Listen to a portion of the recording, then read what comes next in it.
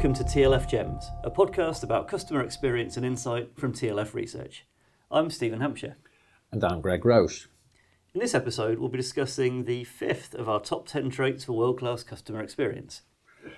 Implementing actions. And the quicker you do it, the better. And one of my favourite phrases is the smallest action achieves much more than the greatest of intentions. Which, I suppose, is obvious, but a point worth making, actually, because it's funny. We often talk on this about the kind of frustration of seeing debates developing and people going down rabbit holes rather than getting on and doing stuff. And really, that's what this one of the traits is all about for me. It's, do you know what? Maybe this isn't quite exactly the right thing, but it's not going to do any harm. It's going to help the customer experience if we did something about this. Let's just get on and do something. Absolutely. And when you think about the whole act of doing a survey, the whole purpose of it is we're doing this because we want to do something better for customers to make them more satisfied.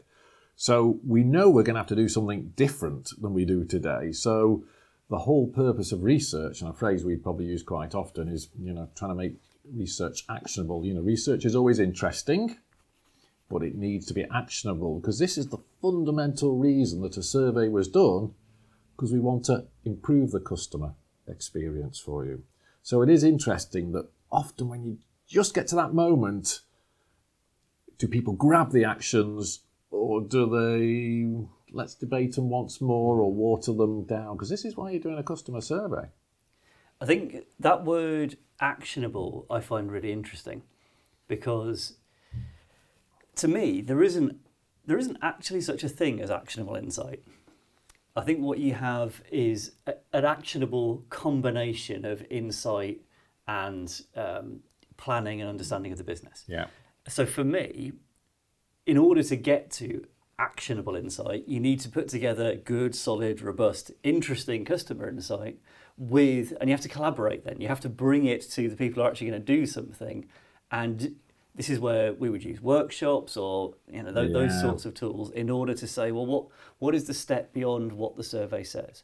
One of the advantages of working with a client who is let's say not towards the top of the league table, it is that sometimes the actions are so blindingly obvious that it seems like you don't need the action planning stage, because it's clearly we need to stop doing this stupid thing.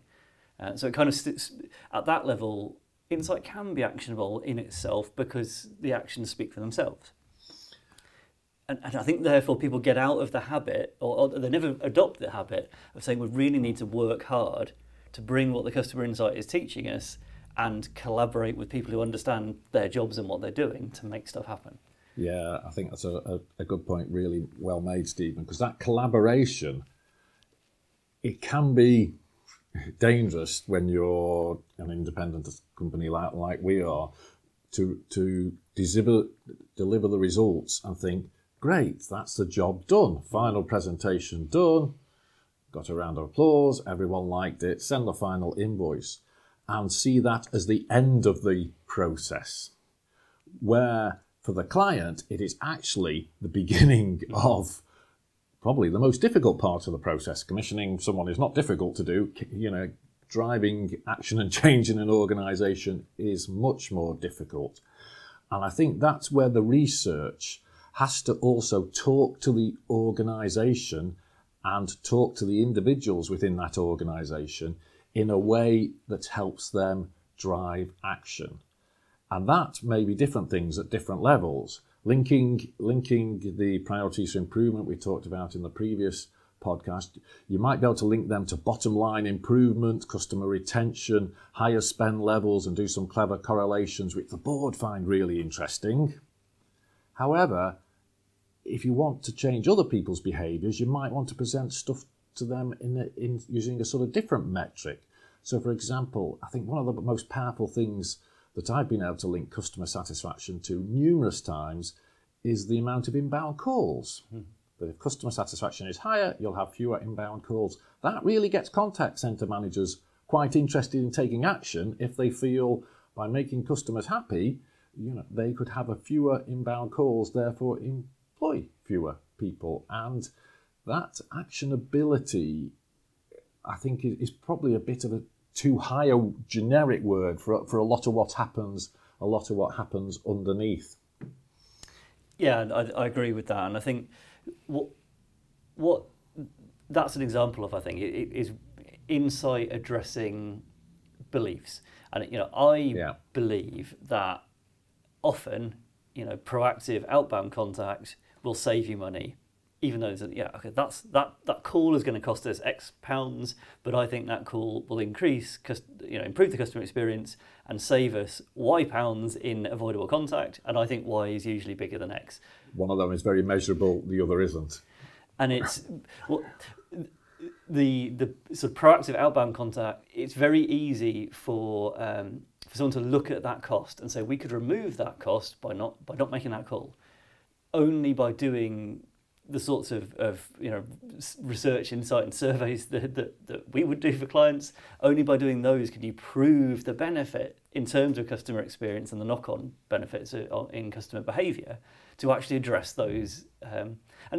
When you do gather the data, it becomes a sum. You can answer that question, and it. I have certainly seen it be the case that removing that avoidable contact saves, is a net benefit to the business.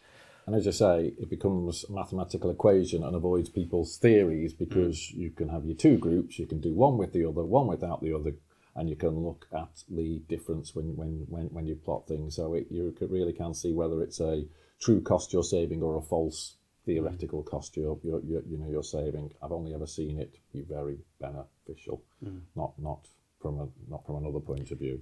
I'm a big believer in measuring and managing by measurement, but the trap is that some things are easier to measure than others. Absolutely. It's finding ways to make the harder to measure stuff kind of on a level playing field with the stuff that's easy to measure. Yeah, it's finding the correct things to measure, not the easy things to measure. And we're probably defaulting to talking about contact centres here, because there's lots of measurement take place in something that processes a lot of things and has a lot of interaction. So there is a lot of measurement that takes place. It's understanding which of those measurements are the best ones to manage, not just are the easiest ones to have red, amber and green showing up on. One of the things that I wanted to ask you about when it talked to implementing actions was, because we say about doing it quickly, and one of the things I always sort of think about is if there is a bit of dwelling from let's go back to the whole process. When did the customer actually give that feedback compared to when does that action actually happen? So there's the whole bit of where were they in the data collection cycle, probably some analysis and reporting on some reporting of feedback, some development of actions, some actions happening. That doesn't sound quick to me. No, it really doesn't, and it often isn't. It's not. It is definitely the case often with quarterly reporting, but even with annual reporting, you get to the situation where by the time you get to actually taking action, people, rather than doing anything, people say, oh, well, it's nearly survey time. Let's see if that's still a priority for improvement before we do anything. Because it takes so long to get the wheels in motion. So particularly in year one. Particularly in year one. Yeah. And I think, for me, one of the most important things when you start the whole process of doing a customer survey is get the dates in the diary for the meetings you're going to have to follow it up right back at the beginning, and make sure you keep the momentum that you will have. Walking out of the boardroom when you've just delivered the results is a moment where there is loads of momentum. Everyone's really bought in. Maybe you've had some arguments, but you've all finished the meeting happy that these are the PFIs. It's really important to grab that moment and keep the momentum going. And as you say, that moment can be planned from day one of survey conception. The day after the results presentation, we sit down and pull together our action plan. We don't think about arranging action plans at the board presentation and start looking at diaries then, where it finds that everyone can only get together in 2 months' time again. Yeah. So that really is, and I think that's. I think we have that responsibility on us as specialists and advisors to point that out to people, that our clients don't just see the end point as the results presentation, which I know sounds a bit obvious, but when you all get into the process, it is quite a natural highlight in the process. Yeah, it really is. I have another interesting thing, because the opposite of that is what we would probably call a hot alert process, which I think is the perfect perfect surveying scenario. That's not so easy to say, or for me. And for those of you that don't know, typically a hot alert, as we would define it, is during the interviewing, a customer says something that is very severe, which the client would want to know about immediately. Doesn't want to wait for reporting time, because it could often lead to loss of business immediately. So one of the things we do is say, hey, providing anonymity is waived and all that sort of stuff, can we get this back to the client now, because you've said something which we know our client will really want to do, and or want to action. And I think that in some ways is the perfect scenario, because when someone actually gets called up about, you said this in a survey, I'd like to understand more, or I'd like to understand about it, and it's within 48, 72 hours of saying something in a survey, that is so powerful. Even if nothing really different happens, at least the client is showing, hey, we want to understand what you went through, we're listening, we really do want to take action. And in my experience, often those things are right in the quick wins. Someone fell out of process a bit, and it's not major stuff. It's often things that phone call itself can solve. Yeah, I think I have two completely conflicting views about hot alerts, which I'll give you both of. So, I mean, on the one hand, I completely agree. I think, for that customer, it's definitely the right thing to do. It's, again, in a B2B, business-to-business relationship, you'd be, I think, mad not to have them. Yeah. Business to consumer, I also think you should have them, although I guess it's financially less clear-cut. Just as a little anecdote, I was getting a taxi a couple of months ago, chatting away to the taxi driver as you do. He asked me what I did, so I told him, and he said, those customer surveys, I never bother doing them. And I rolled my eyes slightly, because this is something you hear a lot if that's what you do for a living. And he said that the reason I don't do them is because you take the time to fill out the survey, 10, 15 minutes, and then you never hear back from them. I thought that's really interesting, because actually, don't you owe him 10, 15 minutes of feedback on his specific... Couldn't someone at O2 or whoever it was he was complaining about take that time to do it? And I'm not saying O2 don't do that. I have no idea if they do or not.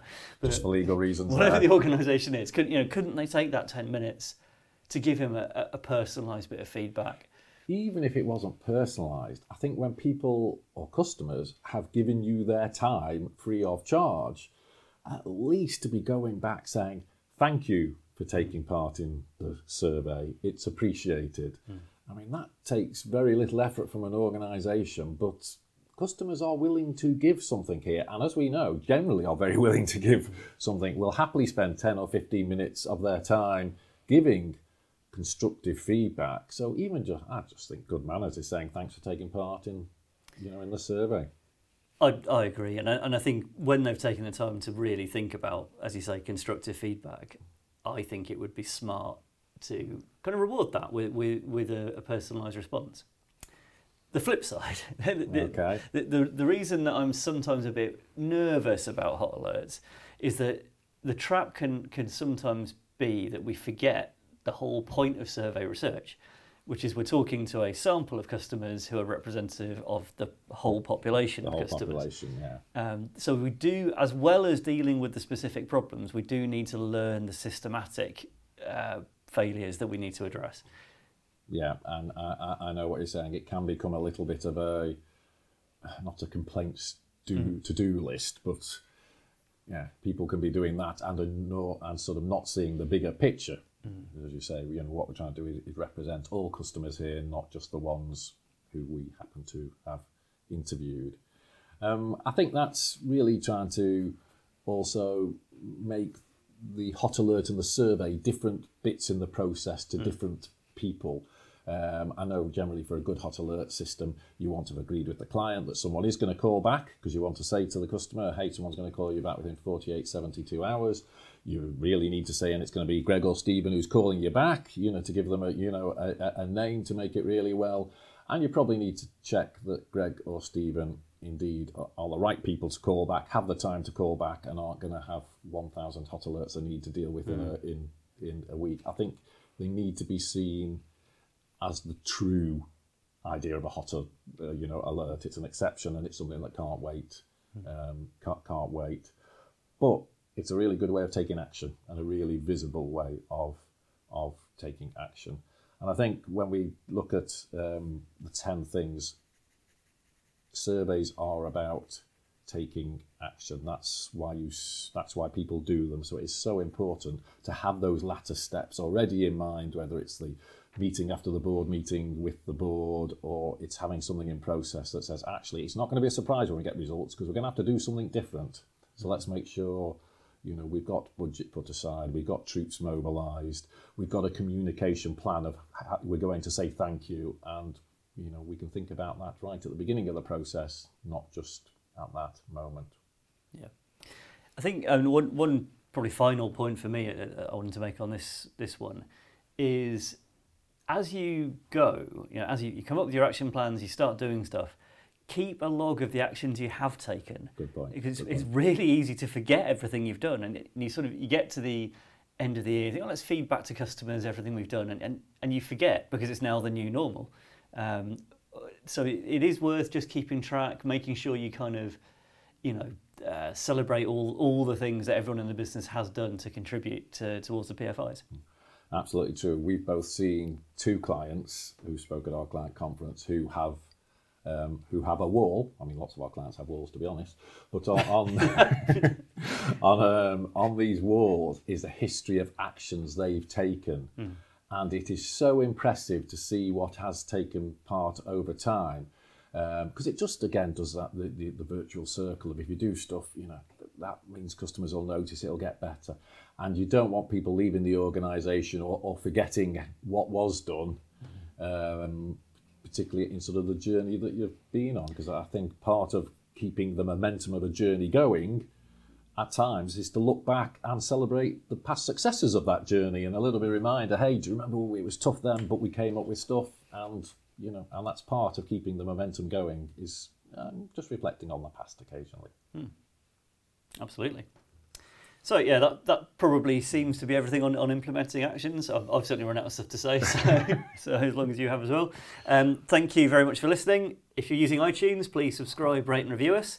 And if you want to get in touch, you can find us on Twitter at TLF Research or at tlfresearch.com. And we'll be back next month with some more ideas about how you turn your customer insight into impact and action, as we look at more of the top 10 traits that world-class organisations do. Thanks for joining us. Thanks.